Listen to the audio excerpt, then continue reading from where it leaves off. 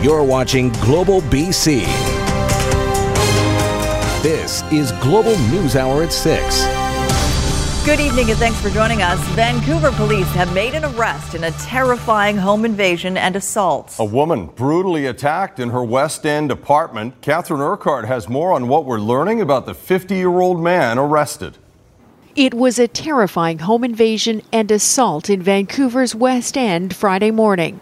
A 29-year-old woman seriously injured after a man entered her suite at Beach Avenue near Jervis through an unlocked door. You should not have to feel that way. You should not have to worry about that. You're not here, not in this area. Now, with the help of surveillance video, a suspect has been arrested. 50-year-old Paul Doxey is facing a number of charges. Doxey was arrested by patrol officers this past Saturday night. Crown Counsel has approved charges for aggravated assault, break-and-enter, and theft. Additional charges are being considered, and police say the Vancouver man has an extensive criminal history in other parts of the country. We know that thieves will take any opportunity that they can to enter a yard or enter a residence to steal things. That said, this woman did not deserve what happened to her. She was in a place where she should feel the safest. She was in her home. While police say the woman was struck with a blunt object, they're revealing few details about her injuries. Accused Paul Doxey remains in custody. His next court appearance, June 28th. Catherine Urquhart, Global News. Vancouver police also responding today to criticism surrounding a takedown of a stabbing suspect last night. It was all caught on cell phone by multiple witnesses. Sit back, okay? Sit back.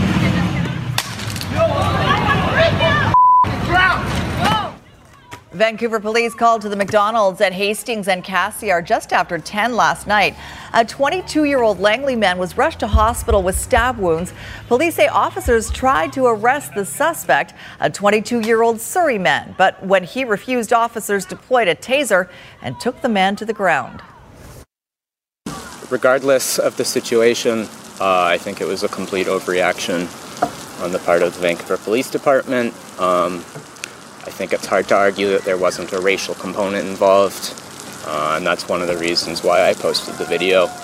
I find it hard to imagine the same thing happening to someone who was white. The officers started out by giving the suspect verbal commands and asking him to surrender so they could arrest him, and they had their guns out at that time. He was uncooperative. The officers there had to act quickly. It was a very dynamic situation. They did deploy a taser, and they did pull him to the ground by his backpack and were able to safely arrest him. And, you know, this situation, when you look at the amount of bystanders that were around him, the officers had to act very quickly for the safety of the other bystanders, for the safety of the officers.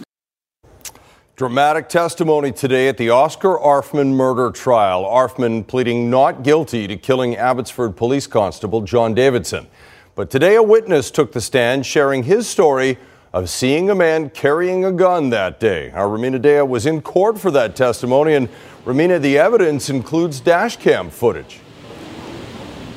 It does, Chris, and that dash cam footage picked up the 911 call that the witness made. It was played in court. It is a crucial piece of Crown's case.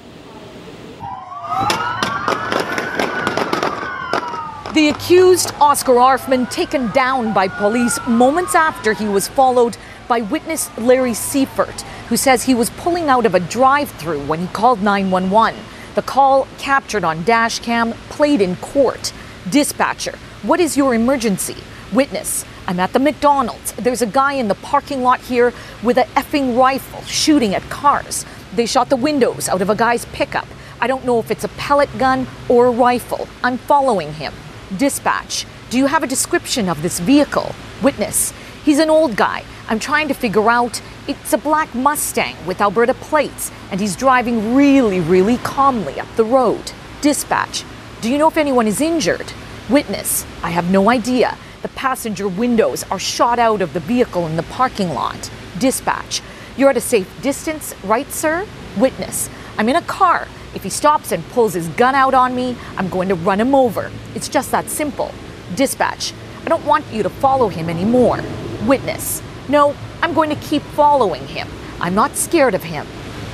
Defense suggesting maybe it wasn't Arfman, it was someone else. Seifert admitted he never saw anyone fire a gun. He's not even sure if he saw a pellet gun or a rifle. Seifert only heard it was a rifle on the news. Now, defense also told the court that it doesn't make sense that Arfman would be driving so calmly, not any panic at all, and that he would return to the scene of the crime if he was the gunman. Chris. All right, Romina Daya live in New West. Thanks, Romina. Charges have been stayed against Jaspal Atwal. He is the man who sparked criticism when he was spotted at an event during Prime Minister Justin Trudeau's trip to India last year. Atwal was charged in May of 2018 with uttering threats to cause death or bodily harm in connection with an incident involving a Punjabi radio host in Surrey. Atwal pleaded not guilty to the charges when they were announced. BC Prosecution Service confirming today those charges have been stayed, citing further information received by the Crown. After reviewing the information, the prosecutor concluded the charge approval standard could no longer be met. Atwal was previously convicted of trying to assassinate an Indian cabinet minister in BC in 1986. BC care providers holding an emergency meeting in Kelowna today, unable to hire the people they say they need. They're approving a formal complaint over restrictions placed on out-of-province care aides. Richard Zussman explains why the group believes provincial practices have made hiring nearly impossible and how the province defends its policies.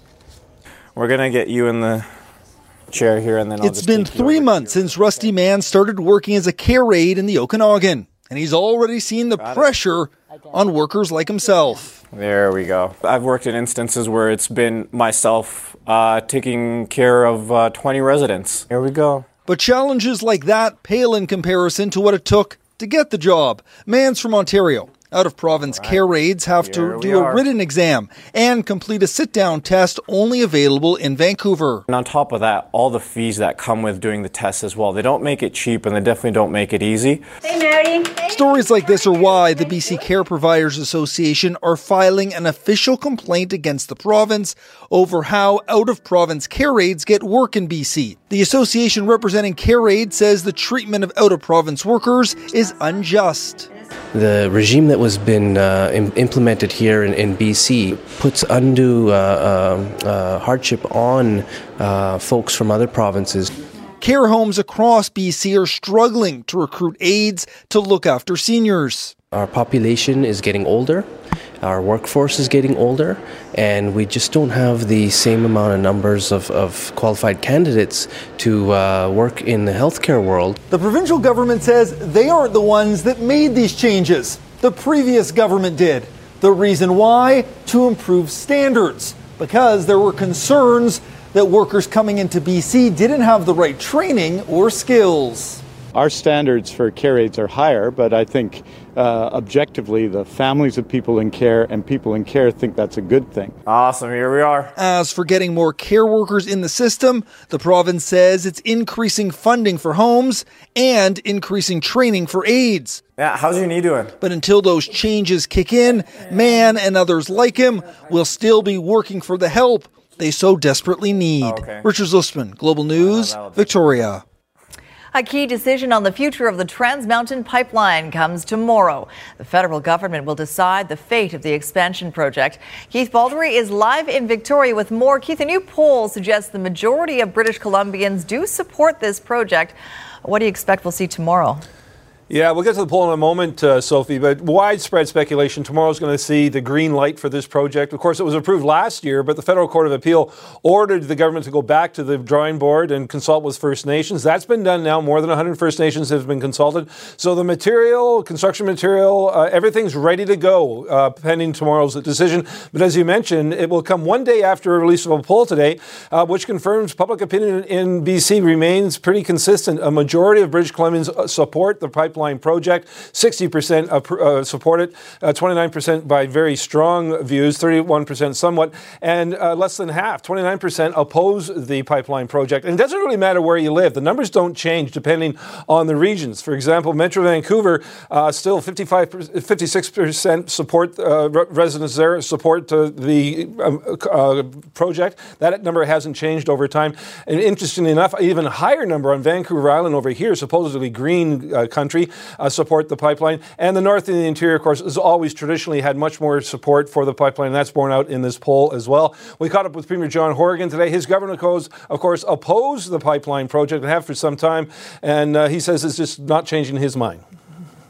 I need to remain fast to the people of British Columbia who told me to make sure I'm protecting BC's interests at all times. And I'll continue to do that. And as the federal government makes their choices, they're going to have to do that within the law. And I'm going to have to act within the law. And that's what I set out to do. And that's what I'll continue doing. All right, Keith, if the project does indeed get that green light tomorrow, what's the next step for it?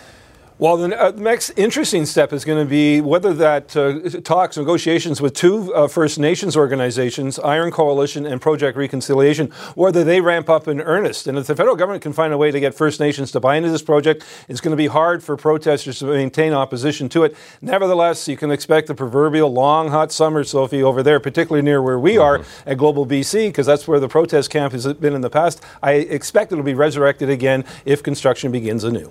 Our cameras and reporters are ready for it, Keith. Thank you.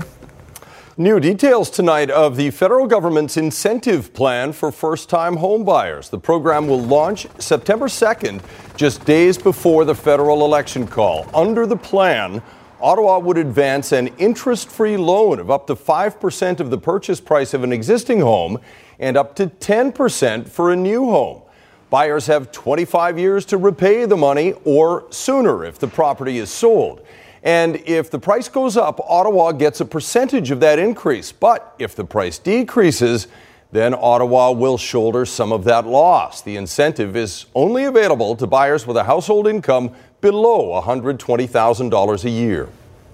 A rapturous celebration for the Toronto Raptors. What seemed like the whole city came out to watch the NBA champions' victory parade. But it wasn't without some setbacks. What almost spoiled the party in just over a minute. Barely controlled chaos in Toronto today as Canada's biggest city virtually shut down for a victory party. Canada's snowbirds flying in formation over that sea of humanity in downtown Toronto as hundreds of thousands turn out for the Raptors victory parade. At one point, people were sent running from Nathan Phillips Square when a shooting left 4 people with serious but non-life-threatening injuries. Overall, though, this was a peaceful celebration. Organizers were expecting as many as 2 million people, and while there are no official estimates, it certainly looked like that many people lining the streets of Toronto. Whatever the number, it was an unprecedented victory parade for a Canadian city celebrating an unprecedented championship. It's a celebration Toronto has never seen before. Hundreds of thousands of people packed the city's downtown core celebrating the Toronto Raptors championship win. People gathering early to watch celebrations at Nathan Phillips Square, with the surrounding streets overflowing with fans. Areas along the parade route also filled with people, starting at Princess Gate in the city's west side. I want to see Kawhi and Kyle. We want to see both those guys. Big fans, right? On the Gardiner Expressway, vehicles pulled over and spectators got out to watch the celebrations unfold. It's amazing. Everybody's out. I don't believe nobody went into work today, or they got the first little hours of their day off. That was the plan for many people attending Monday's festivities. But that half day quickly turned into a full day after the parade took much longer than expected. Packed crowds caused delays along the route, and celebrations at Nathan Phillips Square started 3 hours late. At the event, Prime Minister Justin Trudeau, Mayor John Tory, and Ontario Premier Doug Ford. The Premier of Ontario, Doug Ford! We received a mixed reception from the thousands of people in the audience. The players, however, getting a much different response. Thank you for inspiring us. Thank you for making us proud. Thank you for bringing us together like never before. Thank you for winning in such spectacular fashion. The mayor announcing the renaming of part of Bremner Boulevard as Raptors Way and giving each player a key to the city. Give yourselves a round of applause because we wouldn't be doing this for you if it wasn't for you guys. The players addressed the crowd, thanking fans for their constant support. Enjoy this moment and have fun with it.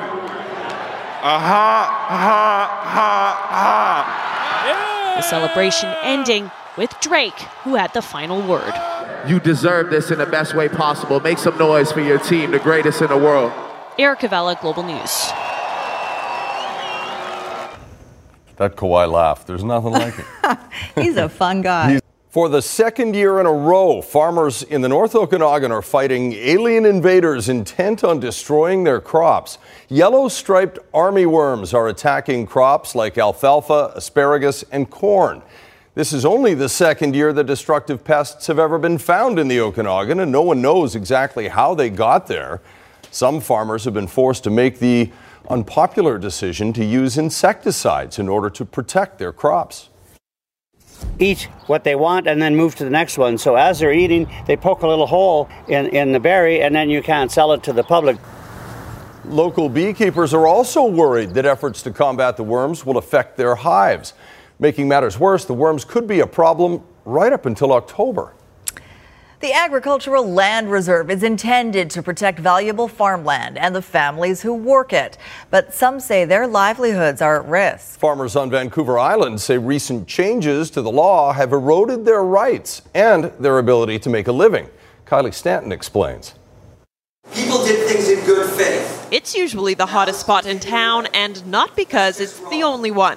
But today, the Rusted Rake has closed its doors. I see your hand. And instead, the District A Farmers Institute is hosting a public meeting, open to anyone concerned about recent changes to legislation and the impact it's having on farmers. What's been happening lately, we don't think is effectively preserving farmland. The catalyst for the meeting is the recent passing of Bills 15 and 52, limiting what farmers can do on their land, including what can be sold and what kind of structures can be built. We grow everything from blueberries to beef to grain. The owners of the Rusted Rake are feeling this firsthand. They've been told the restaurant doesn't conform with the Agricultural Land Reserve rules. In order to stay open, they're actually being forced to expand by adding a brewery. Beer. They're basically saying alcohol is okay on your farm and cannabis is okay in British Columbia now, but dear God, you know, we don't want you selling food off your farm that might be grown on your farm.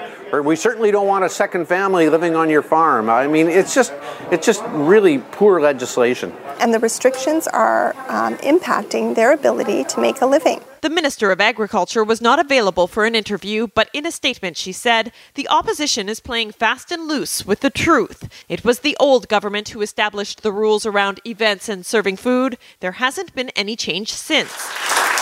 But those here say that's not their reality. It's just more rules on top of more rules. I think they need to take a step back.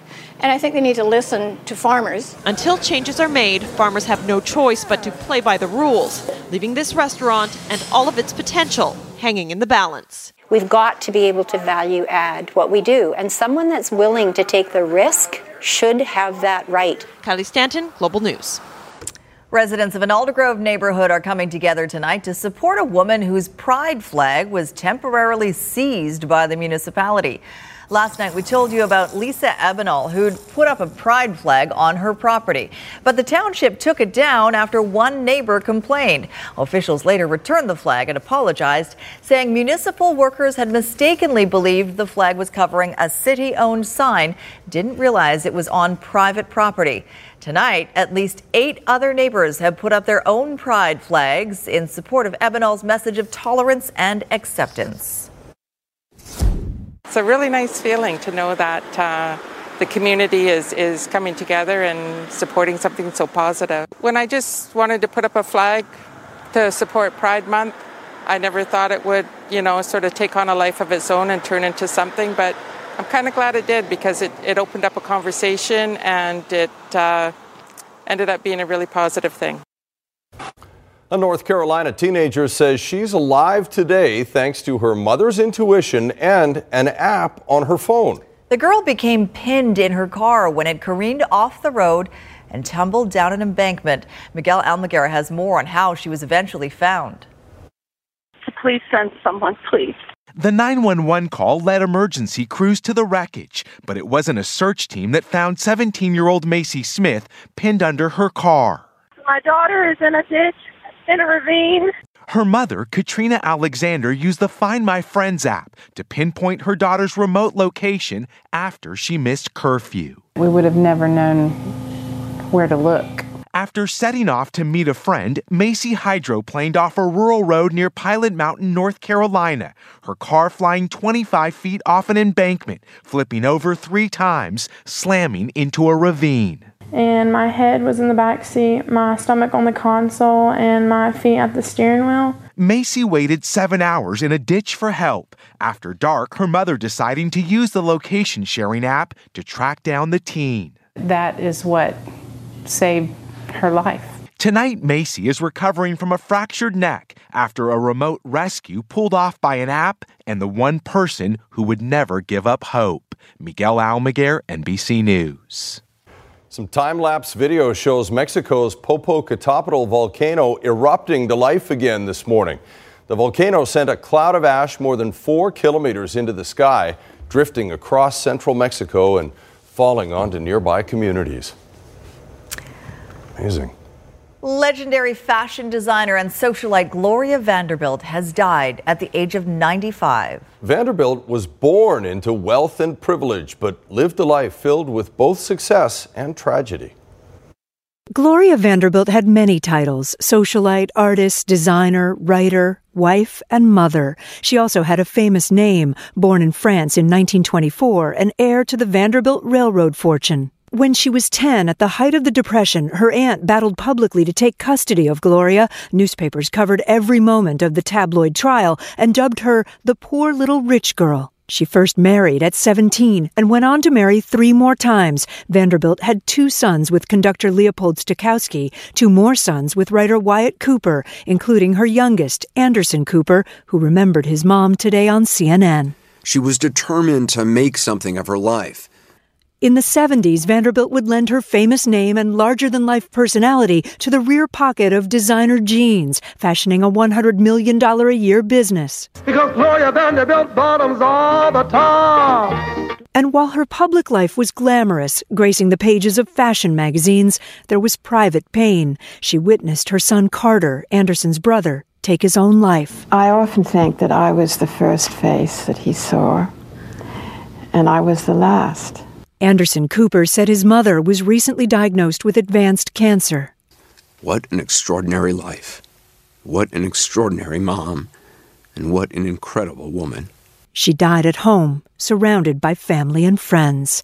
Kate Snow, NBC News. In Health Matters tonight, a new provincial government program will help promote mental wellness among South Asian youth by training other young people to help make the change. The Ministry of Mental Health and Addictions is putting just over $100,000 into training 100 South Asian youth ambassadors in mental health for first aid certification, cultural safety, and overdose crisis education. The government says South Asian youth often suffer in silence because of lack of cultural-specific support. We've all heard of depression, anxiety, and stress, but there are over 200 different types of mental health illnesses, and it is very important to know about them because they completely change how someone acts, feels, and thinks. I feel as though in our community it is a very underlooked problem. And programs like this give youth the initiative to take charge and take care of their own community. UBC scientists have made a major breakthrough researching one of the fastest growing diseases today. Working with scientists in Sweden, they've made a discovery that could lead to a safe new treatment for type 2 diabetes. Linda Aylesworth has the details. We know that carrying around extra weight isn't good for us. It can cause any number of health complications. Obesity is the biggest risk factor for type 2 diabetes. But with that, we know that some patients who have obesity get diabetes, some patients don't. What's the next step then? But at the Centre for Blood Research at UBC, they're getting close to finding out why. Very close. It has to do with a protein called CD248. We found that mice with elevated levels of CD248 had a high risk of developing diabetes. The CD248 protein can be found in fat cells. Some mice and people just naturally have higher levels than others. How do they know it can make some people more susceptible to developing type 2 diabetes? Mice, even though they're obese, if we remove the CD248 from the fat cells and they're still obese, we can revert the diabetes to a non-diabetic situation. So this is from the white adipose tissue? You'd think that creating a therapy that could safely reduce or remove CD248 from fat cells would be the next obvious goal. But you never know. These kinds of lines of research open up other avenues. And so it's always difficult to predict, will this be the one or will it open up something else? It's an encouraging discovery, especially when you consider that 1 in 3 Canadians has diabetes or is on the verge of developing it. In the many years that I've been doing research in medicine in general, I think this is probably the most exciting advance that I've been involved in. Linda Aylesworth, Global News. Well, we've all heard of therapy pets visiting senior centers. Usually it's dogs or cats, but seniors at a Langley care home had a different kind of visitor today. Alex Peters brought her miniature horse to the Langley Lodge to visit her grandfather. And while she was there, she took Gunner around to say hello to the other residents. Would you like a nice carrot or something? Oh, good. Oh, that's what he wants. Oh, yeah. I brought him to see you. Oh, good. He wants to see you. He wants to see me. My grandpa has always been my number one supporter with my horses in my life, and ever since 2016 he came to the home and he hasn't been part of it, and we just wanted to do it for something special. Sorry. It's okay.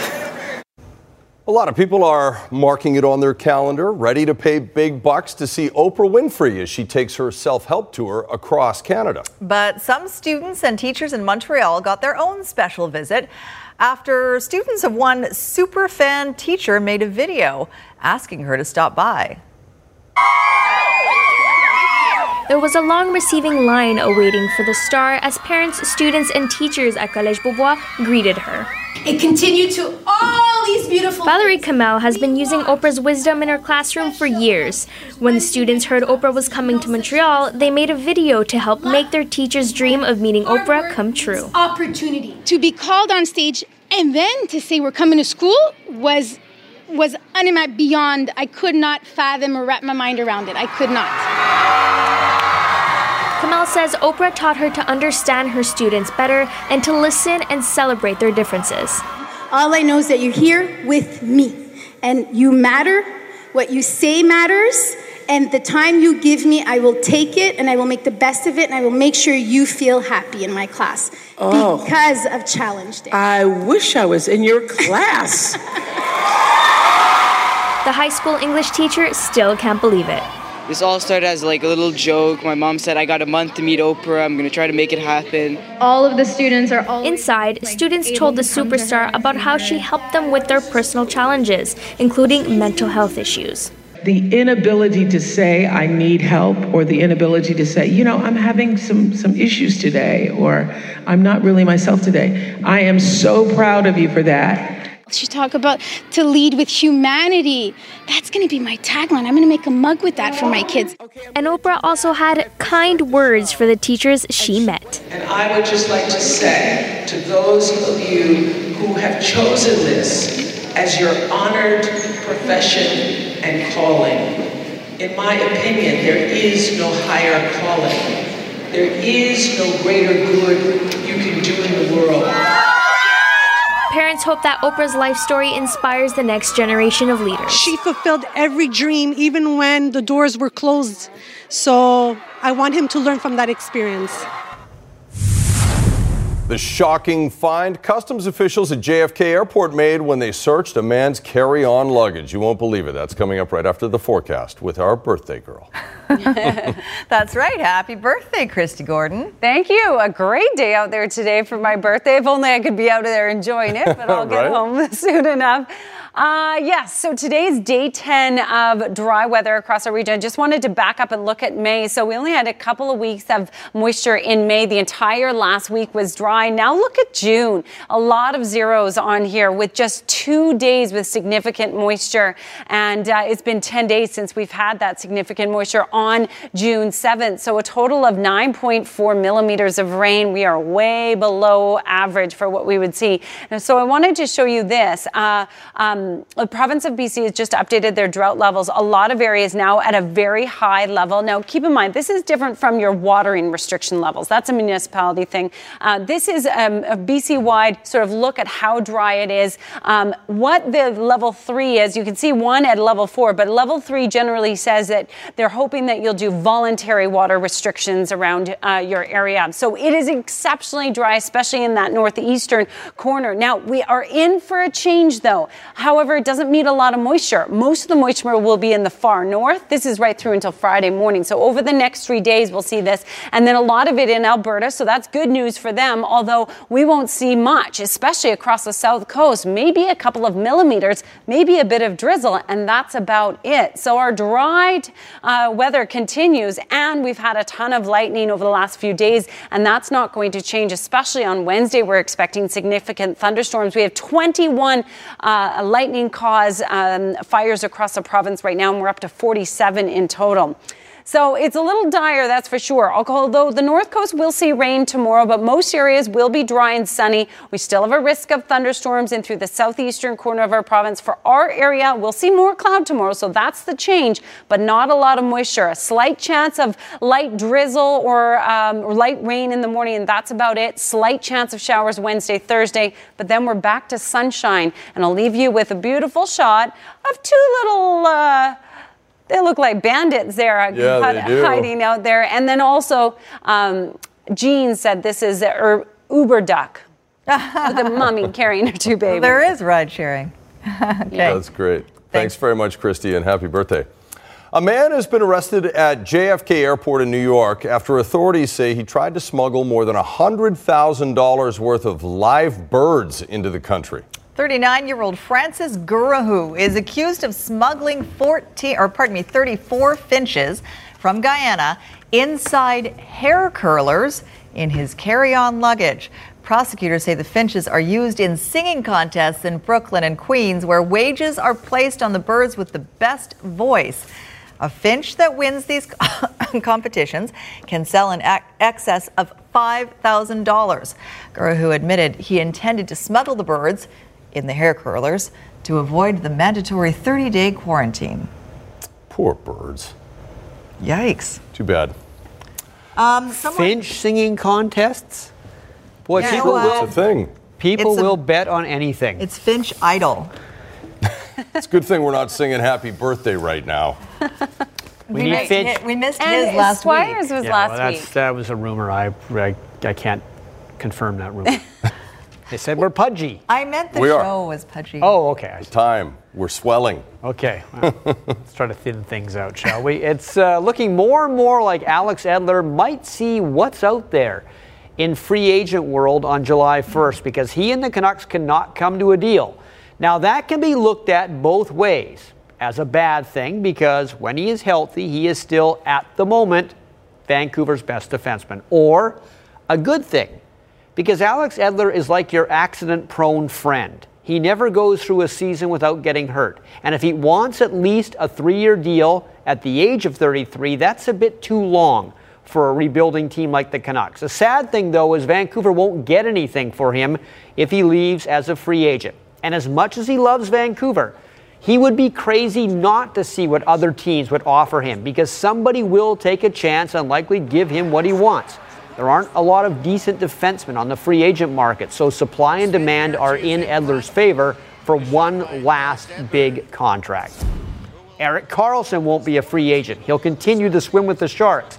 8-year deal, $11.5 million per season, signed today. He's now the NHL's highest-paid defenseman. Since 2009, no defenseman has scored as many points as Karlsson. However, 8 years with a no-trade clause, that could backfire on San Jose if his skills really diminish.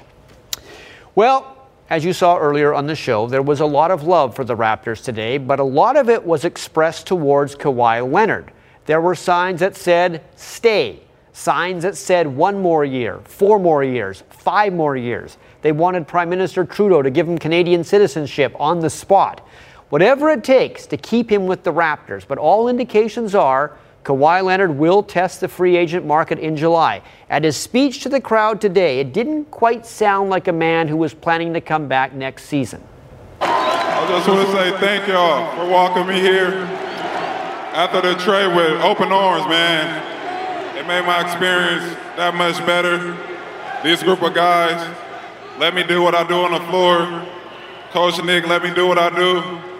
And now we got a championship. Does he want another one in Toronto? I don't know. The BC Lions' first game against Winnipeg on Saturday wasn't horrible, but it wasn't great. They lost 33-23 to the Blue Bombers. It's understandable they weren't quite in sync. New head coach, new players in key positions. You could have started training camp in January, and they still would need real games to fully mesh. But that explanation does have a shelf life. They'll need to ramp things up, get further up the learning curve against Edmonton on Friday. If you ask the offense, they'll tell you the timing was a bit off. We had a great camp, and there was things that we were messing up that we didn't mess up in camp. But that's to be expected, when the lights are on and you're playing for real. Asked the defense, and it was just a matter of guys not being on the same page. It was all on us. It was communication. And the type of defense we play, you got to communicate. If you don't communicate, we all going to look bad, and that's what they did. What Winnipeg did was exploit those communication breakdowns for 170 yards rushing. But on the bright side, the Bombers' passing attack was not as effective. We kept Nichols on the 200 yards passing. Compared to what other quarterbacks did week 1, 400-500 yards. So that was a bright spot. The bright spot for the offense was the promise of Riley's strong arm being realized a few times. Yes, big plays are once again possible with BC. We got a bunch of big-time playmaker guys, and I think all of them showed up and had some opportunities that they took advantage of. There was one drive we started on our own 2-yard line, and I think 2 plays later we were down on their 15 or their 10 or something like that. So that's certainly something we want defenses to have to worry about. We're 1 or 2 plays away from, being in that game and contention at the end. So you have to understand, and we're still trying to gel and fill each other out. It's for some guys, it's the first time they've played full speed reps as a group and as a unit. So you got some cleaning up to do. A lot of teams and their core has been together for a while, so we still have to find our way. I expect us to be a great football team all year long. We're certainly not there yet, but we have the ability to do it.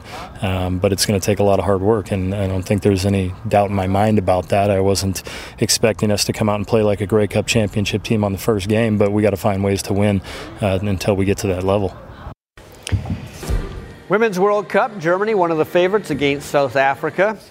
It's already 1-0 for Germany. You can't be giving the Germans gifts like this. Sarah Dubritz makes it 2-0 in the 29th minute. Then Alexandra Popp with some pop. Off the head, back of the net, 3-0. And then Lena Magool. Diving header hits the post. She's there to clean up. 4-0 the final. Canada's next game will be Thursday against the Netherlands. All right, even before the dust had settled on the Toronto Raptors NBA championship, the experts were predicting a guaranteed spike in Canadian kids taking up the game. But what about the possibility that the Raptors' success might bring the NBA back to Vancouver? Squire? No. Sorry. As Aaron MacArthur reports, that scenario is a bit of a Hail Mary. Celebrating the big win, it seemed like half of Toronto skipped work Monday. The championship might mean the world to fans right now, but what it brings down the road is what has the basketball world buzzing.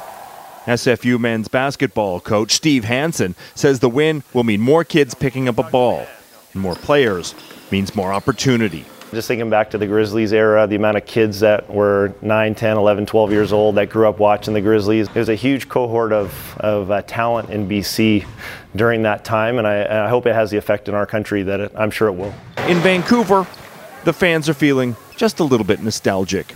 The Raptors came into the league at the same time as Vancouver's professional basketball team. What could have been if the Grizzlies stuck around? Fans want pro ball back on the West Coast. Basketball's growing in Canada, so definitely, why not? The NBA, if they come back to Vancouver, they can make a lot of money here. We have a lot of fan base. But that isn't going to happen anytime soon. An NBA team now worth north of $1 billion. More problematic is our neighbor to the south, Seattle, one of the premier sports destinations in North America, and it doesn't have a team either. No Supersonics, no Grizzlies. And then, in the next 10 years, a decade from now, I believe, the Vancouver market will get an NBA team back. But it's also going to require a different type of ownership structure. What the Aquilinis are going to have to do is get other business people involved with them, maybe Asian investors. That doesn't mean kids can't dream big. Did you hit it? The Grizzlies come back? Hey, we need the Grizzlies back. Aaron MacArthur, Global News. We need the Grizzlies back. Yeah, I think we do. said. Even if it's we just need it. We just need it. It would have been fun if they'd come back, but the only way they would come back is through expansion, and there is no plans for the NBA to expand right now. If a team moves, it would likely move to Seattle. One day. I hate to be the bearer of bad news. One day. That ship has sailed. Have a great night, everybody.